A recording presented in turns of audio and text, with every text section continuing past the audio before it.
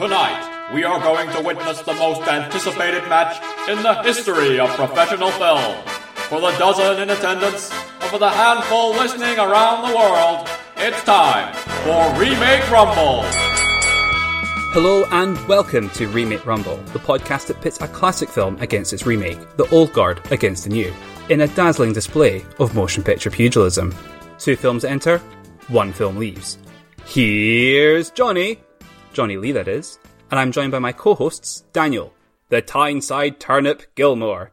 Hello, Daniel. Hello. And David, Disney Shill Rattigan. Hello, David. Do I need to do like a kind of ghostly response as well, or can I just say hello? Obliged. It's all right. I'll just say hello. Hello. Hi. How are you all doing? Well, in honour of the recently released Doctor Sleep, today's psychological horror hootenanny sees 1980s Kubrick classic The Shining do battle with 1997's Stephen King-approved TV miniseries of the same name. Needless to say, spoilers lurk ahead. So, which production will win this shining shindig? Place your psychic premonitions now. Well, folks, it's time for another filmic fracas as 2 of the most preeminent men in their fields go toe-to-toe for one sweet, sweaty hour of mayhem.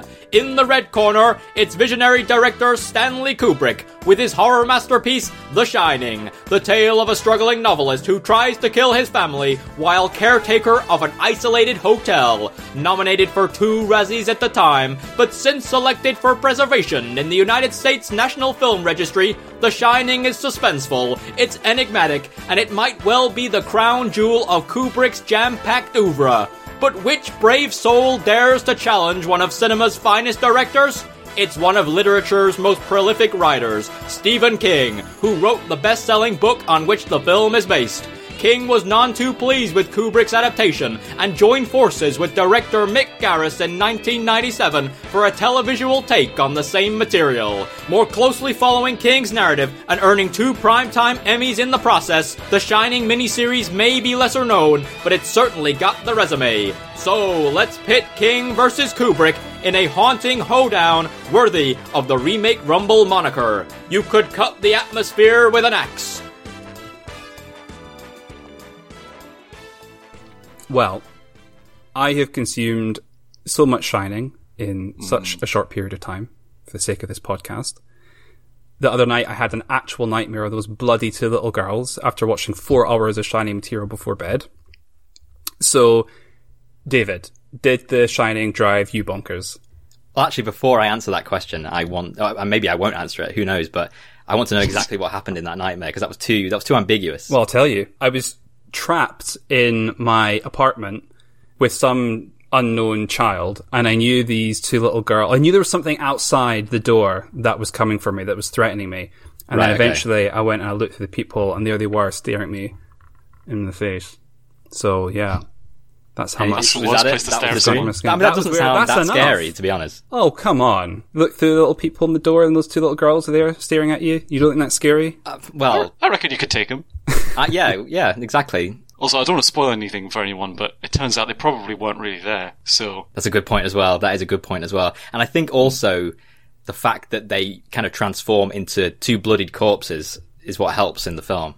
Yeah, exactly. Because I think they seem alright when they're just dressed kind of, normal, but when they're covered in blood, that's when it gets a bit freaky. I suppose when they ask you to play with them as well, it's a bit scary. I mean, it is a scary film. I'm gonna preface that by saying it is a very scary film. It is a scary film. I don't think it was scary. I've never been scared. Well, I was going to ask you, actually, Daniel, because you have a weak heart, and I wondered how you managed to get on with this film. Were you okay? No, I have a weak arse, thank you. It was... That would also be affected by the film, though, I assume. It's true. No, I put down some towels for the seepage. It was an interesting experience. I wasn't, let's say, terrified, but at the same time, it does stick with you. The film does, at least. The film really sticks with you. The visuals are still really, really, compelling to this day. I know sometimes you've got these old films where they've been, parodied and pastiche so many times that you kind of get, inured to them. And I know I've seen the Simpsons parody of this probably about 50 times over, before I even watched The Shining. But it's still really effective. So I was actually trying to think about what makes the film so unnerving and why is it that it gets under my skin so much. And I think part of it is the cinematography and the imagery. So I think one of the things that it does really cleverly, in a way, I think it's so unnerving because it inverts a lot of horror tropes. So, it uses lots of, wide lenses. There's lots of open spaces. The hotel itself in which the film is set is quite an ordinary environment, right? It's not a spooky gothic hotel. It's just, for all intents and purposes, quite a nice looking hotel. But I think that all actually lends itself to the scariness. So, for example, with the wide open spaces, it feels like, at any moment there could be some, presence coming out of that door or this door. It kind of leaves open the space of possibility. I think when you've got this kind of unnerving feel to a film, it's mostly because it doesn't let you have a safe space to retreat to. Yes. At no point does Shining ever let you sit still and let you think that everything's okay. Even if nothing's happening, like the whole start of the film is about 10 minutes of them just driving. The whole time you've got these really ominous synths going on. The dialogue is just not quite right. I mean, obviously Jack Nicholson is basically clinically insane, so that whole thing just always feels really, really unsettling from the start. And in that opening shots, you already have the long shot of the camera following the car as it makes its way around the mountain road, almost like it's stalking them. And there's a lot of shots like that where the camera will follow the characters around. Most famously, you obviously have the shot of Danny on his tricycle cycling around the corridors with the camera just behind him. And I think that also lends itself to a kind of creepiness. So when did Steadicam first really come into cinema? Because this uses it pretty liberally. Well, this is one of the earliest uses of it. Right. I don't know when it's first used, but I think this really pioneered a lot of that. A lot of the Steadicam shots were done by the actual inventor of the Steadicam, Garrett Brown. He worked on the film. Because that was one of the things I most liked about the film. Again, kind of coming back to the feeling of never being safe. At all points, the characters just always seem to be moving. Like, Jack tends to be always hobbling or, like, running towards danger, whereas Shelley's always running away. Well, I'm saying Shelley, Wendy's always running away.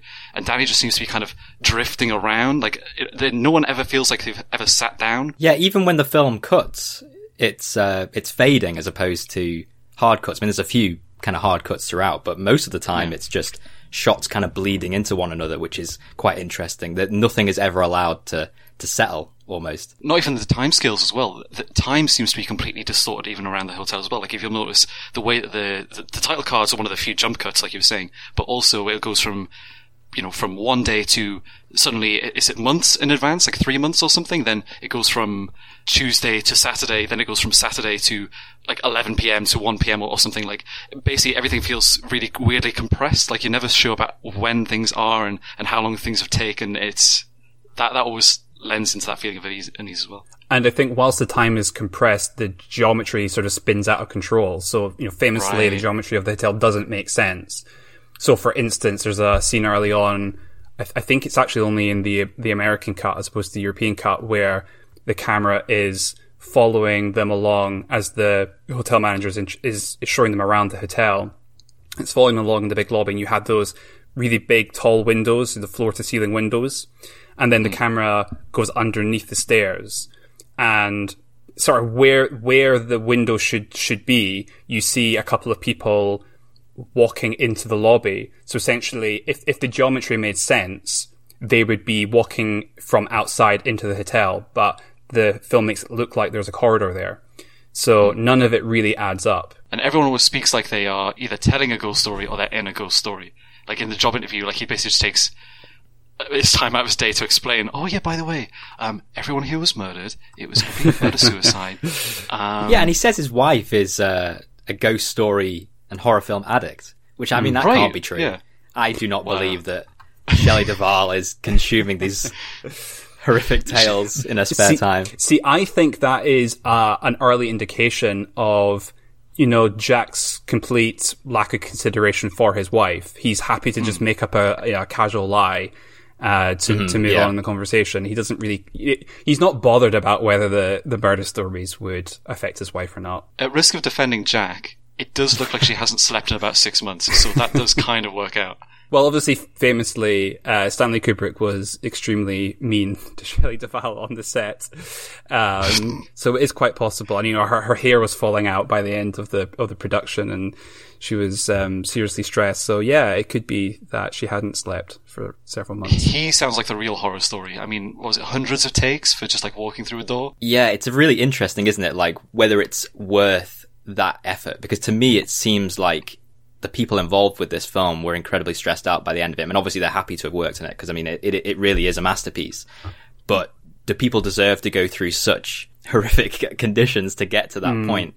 I would probably argue not. Yeah, I mean, I don't think you have to suffer to make great art. I worry that it's very easy to fall into this kind of love of auteurship that seems like be taking over film and TV. And yeah, I agree. Kind of I agree. I don't want to fall into that trap. I do think that, like you said, it is a masterpiece. You can't deny it. It's an amazing film. I'm not going to pretend it's not. I'm not going to say, oh yeah, they made something that was shit. Like, it's amazing. I don't think it was necessary to struggle through it, and I'm sure that Shelley and Jack and everyone else would probably have loved to know beforehand that they were getting into that. I agree, but I mean, for what it's worth, ignoring that, the performances are incredible, and it is interesting that the way that using those long takes and then apparently often picking the later takes when they'd kind of lost some of their inhibitions and had kind of started almost, I've seen it described as mugging, does add a lot to the performances on screen, particularly when we talk about the remake, which we will. Everything there is very flat, I would say, whereas opposed to this, everything's very interesting here, I think. Speaking of cast, can we talk about Scatman Crothers? Because I was actually really pleasantly surprised by him. Like, I really liked his performance on it. I think it's a really easy role to miss, but there's kind of like a quiet passion and dedication to it that I really appreciate. And I think it's kind of easy to overlook when you've got people like Jack Nicholson lapping his tongue like a fucking bloodhound. Apparently he was actually involved in one of the longest takes on the film. I mean, I've read it either took between 88 to 148 takes. Bloody hell. Yeah, the one where he is talking with Danny, Jack's child. But that scene's so intense. Again, we'll get onto it, but there was that they matched that scene terribly in the TV show, but that scene is really intense and really important. You have to get that right, because it basically sets up what's so important about Danny, what's so different about the hotel, and why everything's so weird. Like, it's a great tone setter. So I'm not glad that they suffered through it, but I'm glad that they got it right in the end. I will say before I forget that the actor who played Halloran in the 1997 series I also thought was pretty good. Melvin Van Peebles, I think his name is. I disagree. Oh, really? I really disagree. We'll get onto it. We'll talk about it. Yeah, no, I liked his eccentricity. Another Kubrick fact, I think Eyes Wide Shut, is that not the longest production ever or something? Or at least longest Hollywood production? Wouldn't be surprised. I mean, it's ridiculous. It really is ridiculous. Great films, but come on, man. Chill out. That's why they had to kill him, just to get used to the sound stages back. I also think it's a little bit worrying as well. You hear from the behind the scenes documentaries that he was particularly cruel to Shelley Duvall and Scatman Crothers. Everyone else seemed to get on okay with him, and the justification is because he particularly with Wendy, he wanted her to be at the end of her tether, and by essentially abusing the actress, he would get the performance he wanted. But I think there's something uncomfortable when you think that those are the two actors who received abuse. I agree, and it's interesting because the co-screenwriter, Diane Johnson, she said that in the way that they were writing the script, she had a lot more to do, and basically because Kubrick wasn't happy with her performance, he just outright said, you know what, forget it, and just cut out her lines. Yeah, I think there is a criticism you could make of this film where Wendy doesn't have enough to do, doesn't have enough screen time, and is, I don't know, just lets herself be abused by Jack, at least until the very end, where she finally whacks him over the head with a baseball bat. Great moment, yeah, fantastic classic moment. I mean, that scene, actually, that whole scene, I think is probably my favourite in the film, one of my favourites. And I do think, in its defence, I mean, that's betraying my thoughts. The 1997 miniseries does give a lot more screen time to Wendy, gives her a lot more to do, and she's a much stronger character from the word go. Stronger, yes, but I would say there's no personality to her, really, which is really fascinating, because definitely I liked that element, but I thought the portrayal was not was not what I would have wanted. I thought Shelley Duvall, even with less screen time, delivers a much more iconic performance. Completely agree. Even if she looks a bit like Olive from Popeye when she's doing it, which was a thought that came into my mind when I was watching it. And then it turns out, I didn't know this, apparently she played Olive from Popeye in the live-action Popeye film with Robin Williams. So obviously someone else had that thought as well. They made her do 150 takes of eating a big can of spinach as well. But it was worth it in the end. So one of Stephen King's criticisms of this film, because famously Stephen King really hated Kubrick's film, which is one of the reasons why he then went on to have so much involvement in the 1997 miniseries. The hubris of that man. The Kubrick of that man. So one of the things that he didn't like about the film was he claimed that the Shelley Duvall Wendy character was misogynistic, and she was basically just there to be shouted at and abused, and was not the Wendy that he had envisioned in his story. So, Daniel, what did you think of that? Do you think there's some justification for that?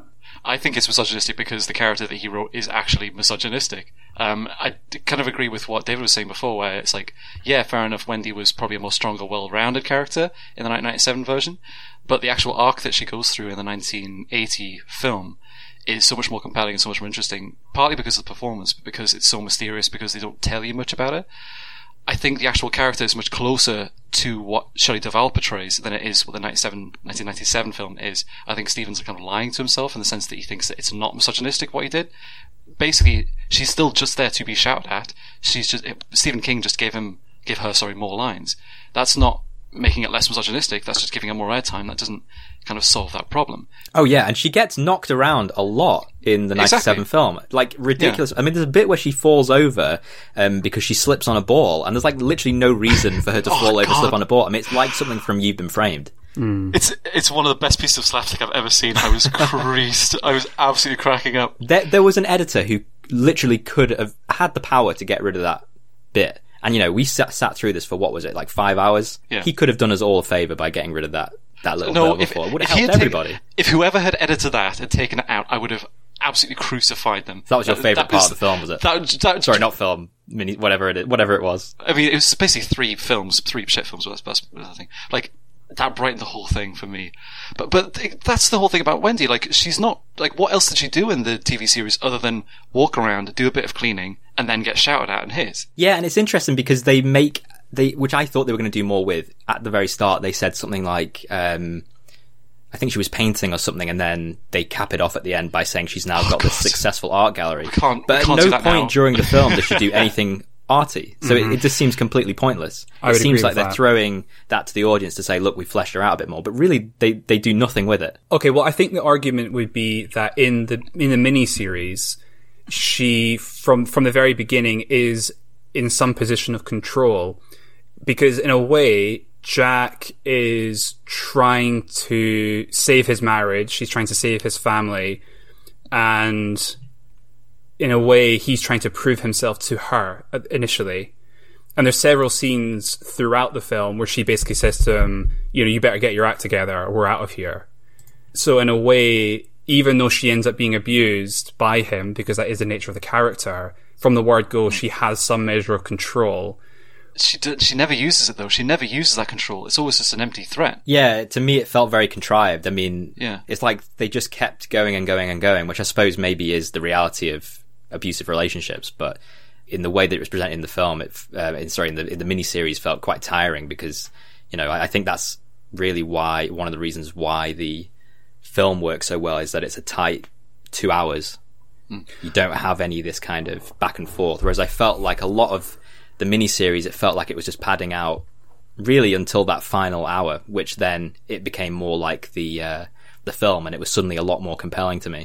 I think for me that I compartmentalize these issues. So I agreed, obviously, that the miniseries is far too long. It's crazy. It should be half the length. And I think that is what makes everything feel so tiring and exhausting.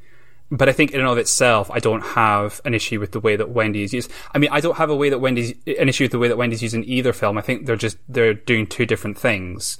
And I think, so first of all, I would say that regarding the film, I think you can make an argument that Wendy should have had more screen time and should have had more to do in the film prior to her battering him over the head with a baseball bat.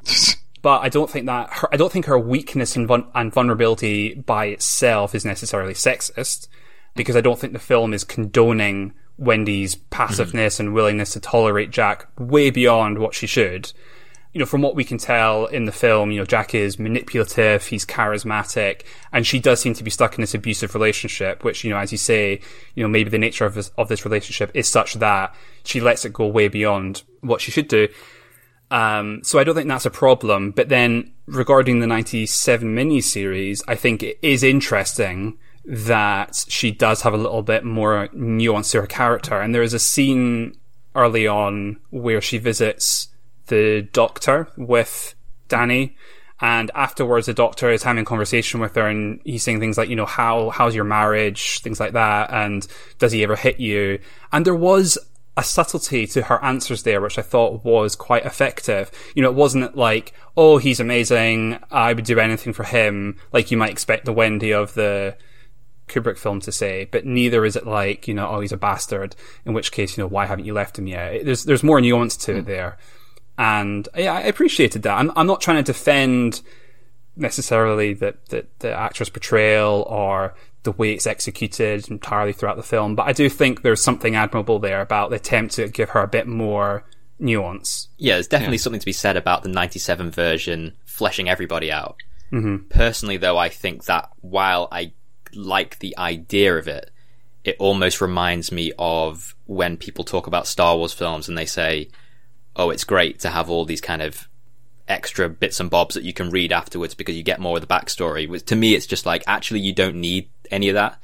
And I think the reason the Kubrick's Shining works so well is because it is just a distilled version of what was good about King's book. Whereas King's take on the same material is he's just throwing all the stuff back in that Diane Johnson and Stanley Kubrick very cleverly said, actually, it's completely irrelevant.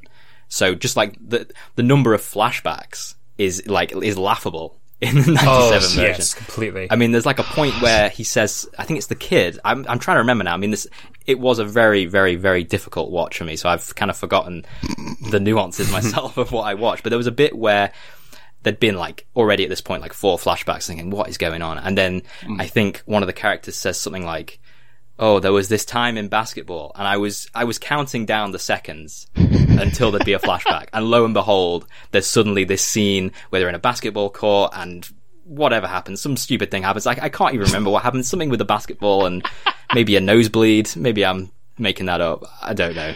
But it just wasn't needed. And I think, again, like I was saying earlier, all of that stuff, it's just like padding. I get the idea. I get the impulse to kind of really flesh out these characters. And, there are some interesting ideas to that. I mean, the fact that Jack in this film, as I understand it as well, is in the book as well, is like this, is not a bad guy, but actually it's the hotel, the Overlook Hotel itself that, with its ghostly ways, manipulates him. So he's a more sympathetic guy. He's a guy struggling with alcohol. Interesting things, but ultimately I think don't work. I don't know why I'm defending this, but I would say that... none of us know. I mean, honestly, I would prefer that we didn't even watch it. Quite honestly. I disagree. I feel like that's a part of my brain that I want to scrub clean. But then we would have missed the haunted topiary. Yes. Right, before we move on to the haunted topiary... Honestly, I could. I would have died happy not seeing the haunted topiary. I think I'm going to be restless in my grave now as a result of that. The first time that you see the haunted topiary is not as bad because you never see it actually move. It's just like Jack's, he looks up and the line's a little bit closer and he looks over there and it's so obvious. It's just relatively. I'm saying it's not as bad. Okay. Was there ever a point in your human life when you looked at those animal bushes and thought, they're not going to come to life? There's no way they're going to do that. Exactly. This is Chekhov's topiary. Okay? All I'm saying is, initially, this is a very silly idea, but whatever. But then when they start to move, when you get the CGI topiary, my God, is there anything less scary than CGI topiary? And the fact that it uses it as a cliffhanger moment as well. Like, oh my God, what's going to happen now? even better than that cliffhanger, that as soon as the episode ends, you go on to the next one, the threat is gone. There's no more threat. They're all completely fine. None of them are moving. And he goes, oh yeah, what's the problem? And the episode just completely forgets they ever did that. And then they try it again. They try and do it again. It's so good. It's so good. I completely disagree. I absolutely loved watching this. It was fucking awful, but I could not look away. It's my favourite kind of bad film. What's wrong with you two? The only thing that was bad about it was that it was 6 hours. If it had been 90 minutes, that would have been like The Room level of badness. Like, this is almost like we're getting onto like Mortal Kombat 2, like Mortal Kombat Annihilation kind of levels of just dross, where I'm just like I'm luxuriating in now. This is like almost a John Waters film at some point. Like, this is amazing. This is so good. What really annoyed me was when they tried to. Well, it wasn't when they tried to do the CG stuff, it was when they tried to have like dialogue scenes, which is why I don't think the Wendy character worked at all, because they can't write. Stephen King doesn't know how people work. Well, I don't know if he wrote any of his dialogue, but if he did, then he did. He wrote the whole. This is his handiwork. And interestingly, I don't know if this is used from that, but when Warner Brothers bought the rights to The Shining book, when they were going to make the original film, he had written his own screenplay, and Kubrick was just like, forget it, I'm not even going to read that. So I don't know if they used that for this, but I mean, fair play to Kubrick, because I think he was right. Yeah, he has human eyes and ears and a brain. Like, he looked at it and went, this is shite, I'm not doing this, get someone else to do it. Stick it on like a forgotten cable channel somewhere and just hope that it never gets seen. I actually thought right at the beginning that maybe there was going to be a more comedic tone to the film. You know, that early conversation that Jack has with the hotel manager, played by Elliot Gould. Oh no. AKA Monica from Friends' dad. And it's really daft. And they had this conversation about Denver croquet. Oh god. And they're talking so seriously and earnestly about this ludicrous made up game. And the whole thing is completely daft. And at first I was like, oh, this feels like Twin Peaks. Is this what this is going to be like? Yes! I wrote that. This is interesting. How dare you? No.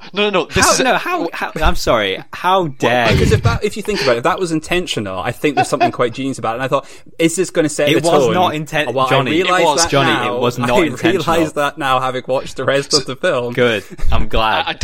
I have to say something. I disagree completely. When was Twin Peaks made originally? Was that the early 90s? Early 90s, yeah. So, this had ample time to watch Twin Peaks and think, wow, that was pretty good. But it looks easy. I bet I could do that. This is their earnest attempt to reproduce this. This is them trying so hard. They tried so hard to be Twin Peaks, and they got it wrong at every single level, and that's what I can't... I love that bit where it's like, they think they were being really weird, they thought they were being like really tricky, but it was so obvious. Elliot Gould didn't even look like he was trying. I've never seen someone like punching the clock harder. Yeah. Where he says like, everyone calls me a bastard, or something like that. Yeah. Exactly. Oh god. But then he talks about being like a victim of political correctness or something because he thinks that Jack's being yeah. And he's like, quite frankly, it makes me sick. Yes. But what's crazy as well? What's crazy is by the nature of the show, he is actually correct. They should not have hired him. So I don't even understand why they have that line in there. Is that to suggest that actually political correctness has gone mad? You don't understand. Subtext is for cowards. You need to leave that in the past. that happened so long ago. That was at least an episode ago. Don't worry about it. It's fine. He didn't exist. He didn't say anything. What happens is now. What matters is this child watching a bush burning going, look, they're burning! As if I couldn't see it burning in front of my eyes. Oh my god, yeah. And I mean, a lot about the remake is bad, but the child is really bad in the 1997 version. I mean, it's like night and day compared to the original. And that's partly the acting, but it's also like his imaginary friend. I mean, can we talk about his imaginary friend? Because... Oh, yes, the imaginary friend! Yeah. Well, in fact, you two lead the conversation, because I want to see what you two made of him. Tony, the 90s ghost nerd. Yes. Tony the Blue Power Ranger hovering slightly above the ground like he's some kind of magic man, and he changes the sign to a skull and crossbones. It's very scary. It's so good. It's so good. How could you not look at that and just think this is a work of art? I will say, actually, I was, every time he popped up in the film, I keep calling it film, every time he popped up in the TV show, I did think, this guy is a massive idiot. I hate him.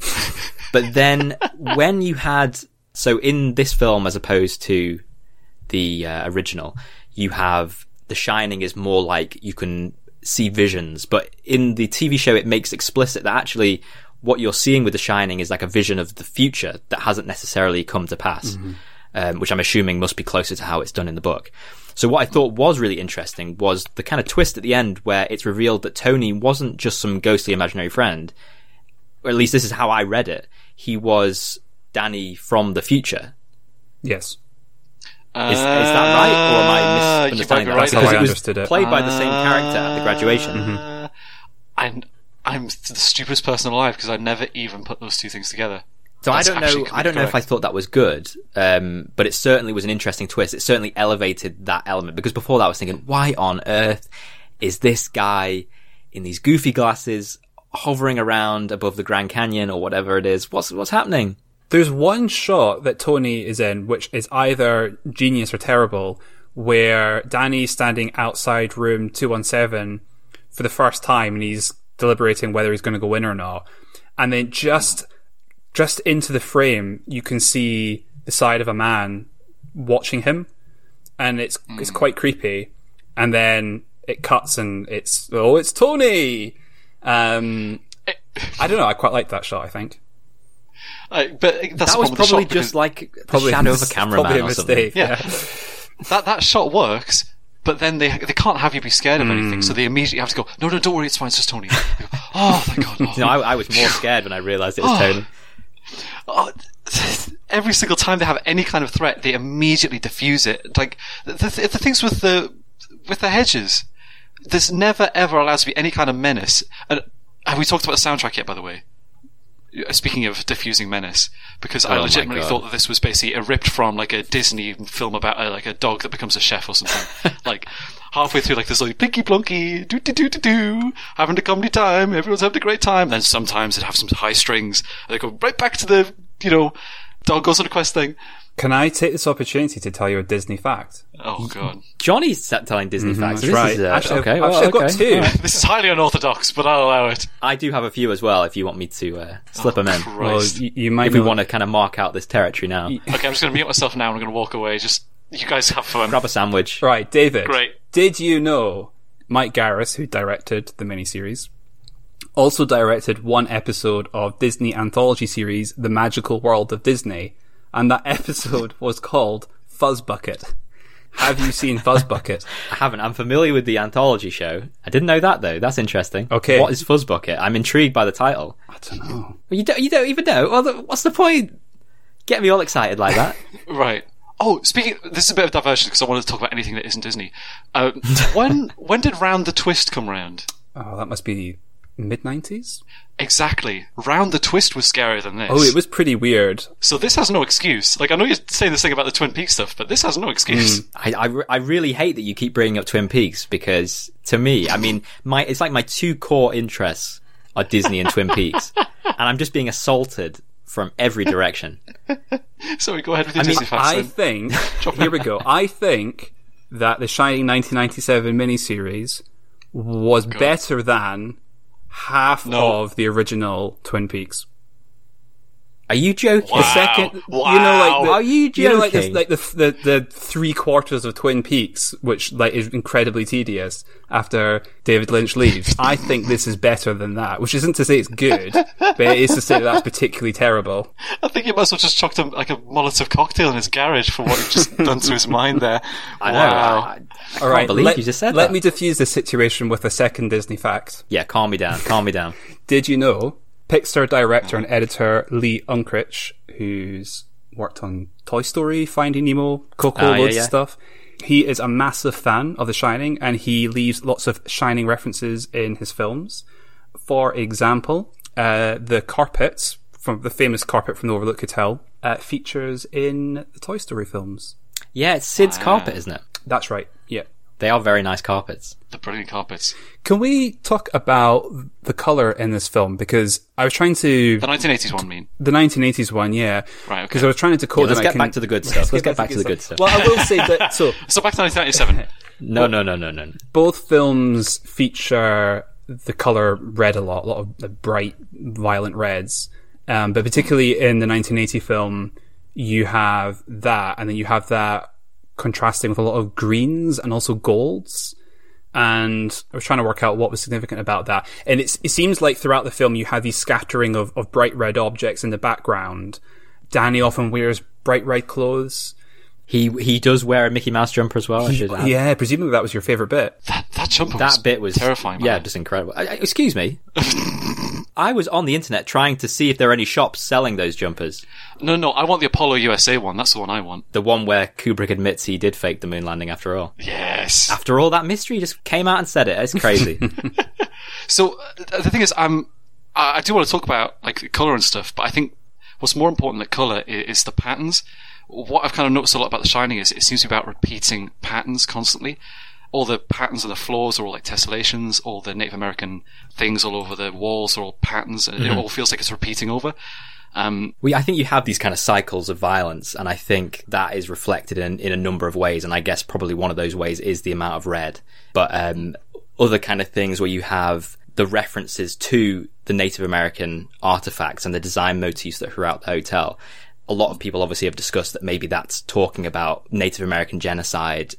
Yeah, so I don't think the TV series mentions the Native American connection, but at the beginning of the film, the manager mentions that the hotel is built on an ancient Indian burial ground, and that when constructing the hotel, the builders had to fight off Native American attacks. And what did you guys think of that? Because I guess there's a criticism that, it's just yet another film that mystifies Native American religion, but on the other hand, there's maybe this hint of a larger theme there of Native American genocide. Yeah, I think it's probably just hack writing on Stephen King's part. I think he's just wanting to have some kind of mysterious ancient thing to have underneath it. I don't think it was anything deeper than that. It doesn't ever dig into it any more than that, so I can't see what message... If he was trying to send a message by doing that, I don't know what message he could be trying to send. I would actually agree, and I think maybe Kubrick then picks up on it and maybe deepens it, because I would agree that it seems to be a recurring theme in King's work, that he'll just throw that out whenever he needs something of that nature. Whereas I think with the Shining film, that kind of underlying violence, it's an inherently evil place because of the history. That's the thing as well. Like, it mostly focuses on the 1920s. Like, it doesn't really go back to the Native American stuff. Like, you'd think it'd be kind of like some kind of Native American gathering. Otherwise, if it was trying to go back to that, but it actually goes back to the 1920s. I'm not sure you if do that's have the reference to the Donner Party as well. True. Kind of, around the same time as the pioneers. Yeah, you're right. I did forget about that story. That's a good point. As an aside, I did think it was interesting that in the film where Jack is talking to Danny about the Donner Party, he tells him the truth about it. He's like, they were in covered wagon days. There were a group of people who got stranded and they resorted to cannibalism. But in the TV series, when Danny asks him about the Donner Party, he shrugs it off and changes the subject. And I thought that was a nice little contrast. It is a contrast, but I think it shows that it's just the TV series shying away again from any kind of threat, just any kind of malevolence that might be holding over. It's like, oh no, it's all fine. Like, don't worry about it. We'll just kind of brush over it. I think it's actually probably the film very consciously responding to. I think it's the TV series very consciously responding to the film. I think that Stephen King is so displeased with the film and so intent on making his own thing, that he probably very consciously, that scene probably irritated him, because he really hated this idea of Jack being crazy from the word go. The Jack of his book is a man who is struggling with alcoholism. He's a flawed man, but he's a man who is genuinely trying to be better. And I think that scene in the car in the film probably really irritated him, because it's another scene where he seems exasperated with his wife and he seems perfectly happy to, talk about nasty, inappropriate subjects in front of his child. So when he goes to make his version, he's like, no, I am not going to do that. I am going to show that Jack is not the kind of person who would do that in front of his child. No, I suspect that's totally right. I actually have a theory about that car scene, because it's shot in a very similar way. You have lots of overhead helicopter shots, very similar to Kubrick's version. But then there's a shot that's a little bit different, where a car overtakes Jack's car, And it seems completely irrelevant. I mean, there's a lot in this film that's irrelevant, so maybe, again, it's just there wasn't a prudent editor who said, you know what, mate, you don't need that scene. But I suspect that isn't what happened, because as part of one of those shots, you can see in the background this big mountain. It's very, very, very framed by the window of the car. And it resembles Mount Hood, which is one of the famous shots in that 80s Shining opening, Mount Hood in Oregon. And as that mountain is there, Jack lifts his hand up to the other driver, lifts 3 fingers up to the driver and says, "Read between the lines, pal." Obviously talking about the fact that he's putting his middle finger up to the guy. But he's almost putting his middle finger up to that shot. And I don't know if I was reading too much into it, but to me that seemed like it was effectively a very explicit, like, call-out of the original film. Well, interestingly, in the book, the Volkswagen is described as being red, and it's red in the TV series. But in the film, it's yellow. And when Dick is driving back to the Overlook Hotel, he passes an accident, and there's a red Volkswagen that's been crushed by a lorry. And that's commonly interpreted as Kubrick saying, like, you know, haha, this is my own vision. And that is fascinating. So I wonder if almost there's this kind of conversation back and forth between Stephen King and Kubrick. Yeah, that makes a lot of sense. Through the medium of Volkswagens. So is Stephen King's main complaint that Kubrick didn't treat Jack right? Because in a way I kind of agree with him that Jack did get too crazy from the start. But is that his only complaint, or...? I think he's got 3 complaints. He doesn't like the way that Jack is portrayed as crazy from the beginning, as you say. So it's important for him that Jack is trying to be a better person, but his alcoholism and his vulnerability is exploited by the evil in the hotel. He didn't like the way that Wendy was portrayed, as I said. He thought it was misogynistic.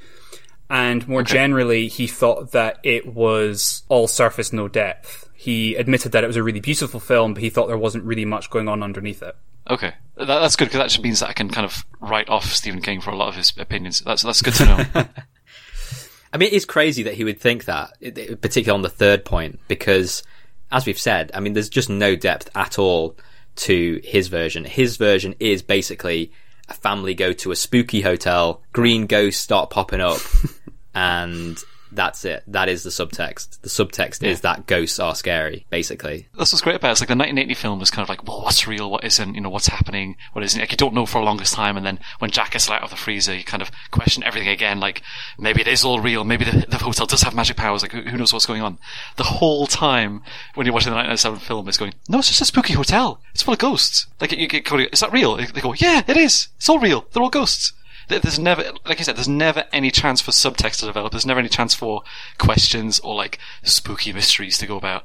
It's just Stephen telling you what the characters are thinking, what they're doing, how they feel about what other characters are doing, and exactly how scared they are about all the spooky things that are happening. I think there's something to that. I think in a way you can see them as 2 kinds of gothic horror stories. So Stephen King's is a kind of straightforward spooky ghost story about a haunted place where bad things happen. And it does kind of, it uses a classic gothic horror motif of there being this place where terrible things have happened, and those terrible things have etched themselves into the very fabric of the place.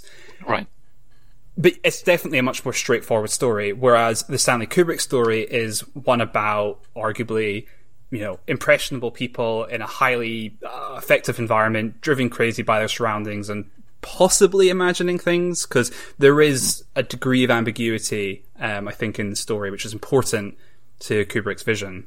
Yeah. Whereas I think in the King story, there's no ambiguity at all. But neither of the stories are complicated. They're both straightforward. It's just the strength of storytelling. That's the difference between them. Like, Kubrick's story isn't difficult. Like, at the end of the day, it is still about a spooky hotel. Like, maybe it's cabin fever, maybe it's ghosts. They kind of leave that open, but ultimately, that's kind of all it is. Like, but it's just a ghost story. The difference is that whilst the surface level story, I agree, is very straightforward, it's a film that is ripe for endless interpretation.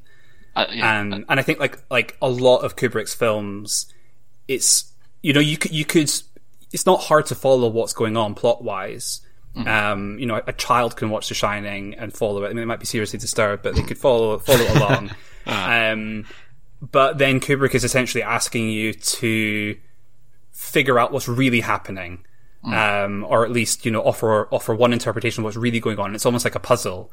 But you can tell simple stories without having all these complex ideas and characters and all this kind of stuff, and still have it be really compelling and engaging. Like, that's basically what, Pixar does really well. Like, the simple things, just told with a degree of finesse. But then when you get down to it, 1997 has no ability to tell a story. It doesn't have to be about, it doesn't have to have war and peace. Just, if you're going to tell me a ghost story, make it scary. If you're going to tell me a romance story, make me feel like they're in love. That kind of stuff. And they failed. No, I would agree with that. But equally, obviously I like Disney, right. But I think even with them, they are simple stories, of course, but you can still engage with them, I think, on a deeper intellectual level. Right.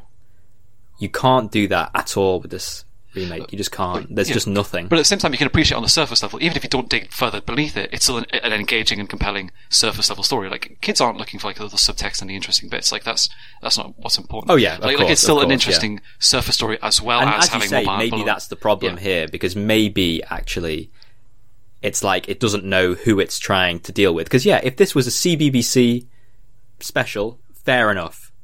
But the fact that it's firstly trying to go against what is generally perceived as being one of the greatest movies ever made, and then just doing nothing to elevate itself. I mean, obviously, we've discussed a couple of remakes already, and one of the arguments people make for remaking a film is that you're bringing something new to the table. I mean, what did this bring that was new to the table? Nothing. Yeah, totally. And I again, like similar to your Disney thing, I'm not going to give this a pass for saying, oh, it's aiming for a younger audience. No, like I said, Round the Twist was scarier than this. Goosebumps was scarier than this. The Power Rangers villain's more scary than half of this stuff. Like, it's not an excuse. Something I think that you're drawing out a little bit, I'm starting to think about, is, in a way, what is quite interesting is that this is maybe not a remake that was made for purely financial reasons. Like, there is some artistic disagreement here. Now, that's not to say that they're both artistically valuable, right? Perhaps the 97 remake is complete trash. But nonetheless, it is interesting that somebody thought, I do not like that movie and I want to make my own version of this story. And I think so many of the remakes that we will look at in this podcast will be made because some studio basically sees some, nostalgia market ripe for exploitation. But at least there is something more interesting driving this production. I would watch the 1997 version of The Shining 3 times over before I had to sit through The Lion King again. The modern Lion King, I mean. Oh my god. I hated The lie. Lion King. But I would say the complete reverse. To me, that actually made me think, God, The Lion King, maybe that was actually a good film. I'm sorry, you've lost me now. Maybe Jeremy Irons was wrong. This might be the part where we have a break. Okay, this might be the end of the podcast. This might be the final episode. I'm sorry. Maybe it's time for the quiz. I think this is time for the quiz. All right. Quiz time. Speaking of shite. No, he's put a lot of effort into this. I think that's not very nice. I have put at least 8 to 10 minutes into this quiz. Oh, good. I'll have you know. Right. All right, here we go. Question 1. God. Mick Garris, director of 1997's The Shining, also directed a making of documentary of which classic film? A. The Thing, B. The Shining, C. The Lion King, or D. Breaking 2 Electric Boogaloo. This is very silly. I hope you appreciate this. This is not the level of quiz I would usually expect. But it's... I don't know, though. I mean, maybe The Shining? Did he do one of The Shining? Alright, you're going to go for Shining. And David, what are you going to go for? I don't know. It's an interesting thing when you brought up the fact that he'd done stuff with Disney before. And I should say, actually, the child in the Shining remake, who's, by all accounts, awful, he actually... Did either of you two watch Recess? Yes. The animated show? You're absolutely correct. You're absolutely 100%. He played Gus in Recess. What, was he actually the person as well that actually did the voice? Actually Gus. Because he's got the exact same haircut and everything. Yeah, and you know what? He's really good in Recess, so I don't know what was going on I've here. got a lot of time for Recess. You know what? I'm going to say The Lion King. Interesting. Okay. Well, the answer is, in fact, The Thing. Oh. A remake Rumble favourite. Ooh. Wow, okay. Okay, question 2. Oh god, there's more questions. Go on. Who did Stephen King try to persuade Stanley Kubrick to cast in the role of Jack Torrance? Was it A. John Travolta, B. John Malkovich, C. John Cena, or D. John Voight? Man, I would kill kill for a John Travolta starring in The Shining. That would be my dream. It's got to be John Travolta. It has to be. It's a terrible idea, but that's exactly the kind of idea that we come up with. John Travolta. It has to be. I'm going to say D. That seems the most reasonable. And D is correct. What? Well done, David. What? This is on the height of Saturday Night Fever. How could he not be considered for this? He also suggested Michael Moriarty for the role, but both were turned down. Ooh. Okay, question 3. Which 1980s comedian did Stanley Kubrick consider casting in the role of Jack Torrance? Was it A, Billy Crystal, B, Bernard Manning, C, John Candy, or D, Robin Williams? Oh, my brain is buzzing. I can't handle this. I'm just imagining all these people in the same roles. This is so good. Maybe they should just remake The Shining loads of times with these different actors. Unfortunately, John Candy is no longer with us. Rest in peace. Oh yeah, that's true. In fact, are any of those guys still alive? Oh, Billy Crystal? Is the only one left standing, I think. so it's not Billy Crystal because it's not the 90s yet. So he wouldn't have been hired for anything. So there was. It's got to be Bernard Manning. It has to be Bernard Manning. It's too funny for it not to be true. Oh god! Oh my god! It can't be. It has to be. The way that the universe works, it bends towards the ludicrous. It has to be Bernard Manning. I was wrong on John Travolta, but it has to be Bernard Manning. Manning? Frodo Baggins. I'm gonna go for Robin Williams. Well, yeah, okay. Before you tell me the answer, you know who would have been really good at mugging? Jim Carrey. If he'd been around for this, Jim Carrey Shining. Yeah, that would have been good. Mugged with the best of them. You want to? Anyway, sorry, go on. The answer is, in fact, D, Robin Williams. Yes. Damn it! So come on. Kubrick was considering him, but he saw Mark and Mindy and thought that he was too manic for the role. Okay, question 4. Outtakes of the Volkswagen Beetle travelling towards the Overlook Hotel were repurposed for which Ridley Scott-related film? Was it A... This is easy. There's a lot of pressure on Dan to get this right now. Was it A, Halo Nightfall, B, Blade Runner, C, Thelma and Louise, or D, Gladiator? Thelma and Louise is too obvious. I don't want to say Thelma and Louise, but I'm going to say it because it's going to make it really funny when it's not that anyway. So I'm going to say Thelma and Louise. Let's just do it. David? So I'm going to say Blade Runner because I know that to be true. Because that was the original ending, as I understand it. Really? It wasn't actual footage, but it was kind of like the B-roll kind of thing from the same shoot.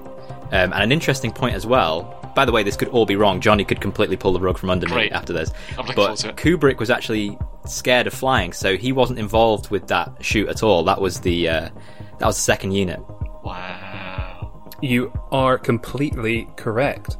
Yes. So do I get any bonus points for that little extra sprinkling at the end? Little sprinkling of magic? Why not? So that is... Why don't I get an extra sprinkle? What's my sprinkles? So you've had enough sprinkles today. So yeah, as you say, it was reused for the ending because the studio forced this happy ending on the end of Blade Runner in the original, and it's basically shots of the Volkswagen Beetle driving along. With Harrison Ford explaining how everything's basically fine, and it sounds like he cannot be arsed.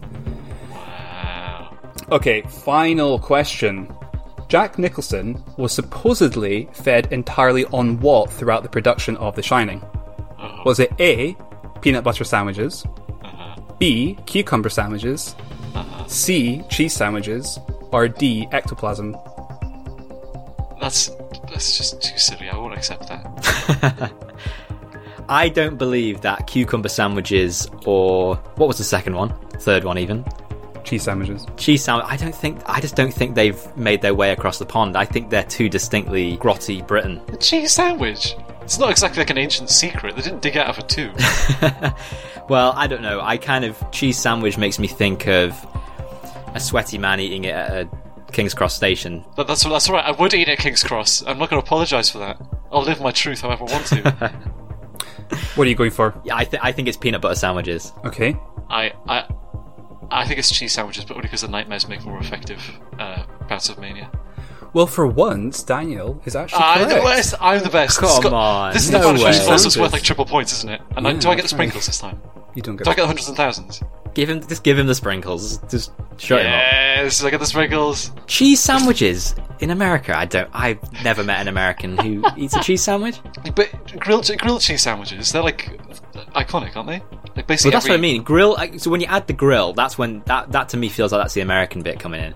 Just a cheese sandwich on its own, that's the kind of pathetic meal that a Brit would begrudgingly eat. No, you're thinking of like a crisp sandwich or something, which I still will defend to this day, by the way. If you put crisps in your sandwich, that'll still work. I know people look at me like a weirdo, but that's fine. No. You're wrong. You're wrong about The Shining 97, and you're wrong about crisp sandwiches. Well, I think we'll have to put it to the polls. Let's put it to the people, shall we? I don't know how this would work, to be honest. I've never run a vote before. Alright, so in summary, Daniel, I'm the winner. which of these films do you think was the better production? I think the winner was all of us as we were watching The Shining. No, I think that 1980 is a better film. Okay, I'm going to say this now because I know I've got the platform and I've got the ability to say this without David rudely interrupting me. Oh my god. I have the ability to say this. Here comes this fascist spiel. So, when it comes to the 1997 TV series, it's bad. But it's exactly the kind of bad I wanted. It's exactly the kind of bad I need. It's one of my essential vitamins and minerals. And if it had been one episode shorter, I think it would be one of those iconic The Room style cult classics. I'll defend that. David? 100% definitely The Shining 1980. I just think The Shining 1997 from the first second till the last is garbage. I almost don't think there's a single redeeming point about it, frankly. Right. I found it incredibly tedious. I found it not even so bad that it was funny. I just thought it was bad. I think it's really empowering that we actually have a full lobotomy patient on our podcast. Like, some people say we don't promote diversity enough, but I think it's really powerful that we've got someone with such divergent brainwaves to the rest of the human populace. We're putting forward ideas that have never been heard before. Something that no one would ever say. No one would even consider prior to this podcast. So, thank you for that. My pleasure. Johnny, what did you think? Because I think this is the part we have to pretend we actually care what you think. The Shining is clearly the better of the two. It's one of my all-time Sorry, can you just clarify which one? Yeah, you can't just say The Shining. That's the whole point of this. I'm sorry. So, I mean, that was very Kubrickian, but leave it open to interpretation. That's right, yeah. The Shining 1980 is clearly the better production. It's one of my favourite films of all time. I would say it's a near perfect film, even. I think it's... This is a good man. I like this guy. I like this kid. For some reason, it's just so haunting and hypnotic, and it really gets under my skin every time I see it, as evidenced by the fact that it gave me literal nightmares. I think that the 1997 TV miniseries was overall not very good. However, I do think it's more entertaining than David is giving it credit for. I think... Well, thank you for listening to Remake Rumble. That's we're done. We're finished. It's an overly long, badly edited series with some very questionable casting choices. It's also twice as long, but half as good as the film. But having said that, I don't think it's completely without merit. Like, I do think the attempt to make Jack's alcoholism, one of the central, ideas in the film, and his wrestling with that. And although it's not very well executed, I do quite like the ending where Danny gets some closure. And as you mentioned, this sort of twist where it turns out that Tony was him from the future, maybe? Okay, I think I'm about to get off this train, but go on. But overall, I think its flaws... Yeah, I think that its flaws ruin everything else, particularly its length. And just even some of the individual scenes are so long. Well, that's why your VHS player has a fast forward button. Well, there we go. The Shining. I'm shining now. I'm shining with all the energies. Well, thank you, gentlemen, for your company and for your wisdom. And thank you, dear listener, wherever you may be. Remember to subscribe to Remake Rumble on Apple Podcasts or your other preferred podcast player. And please do give us a rating and review. Follow us on Facebook and Twitter to receive all the latest Remake Rumble rumours, Disney propaganda, and updates on Daniel's ongoing buttocks breakdown. Christ. See you next time.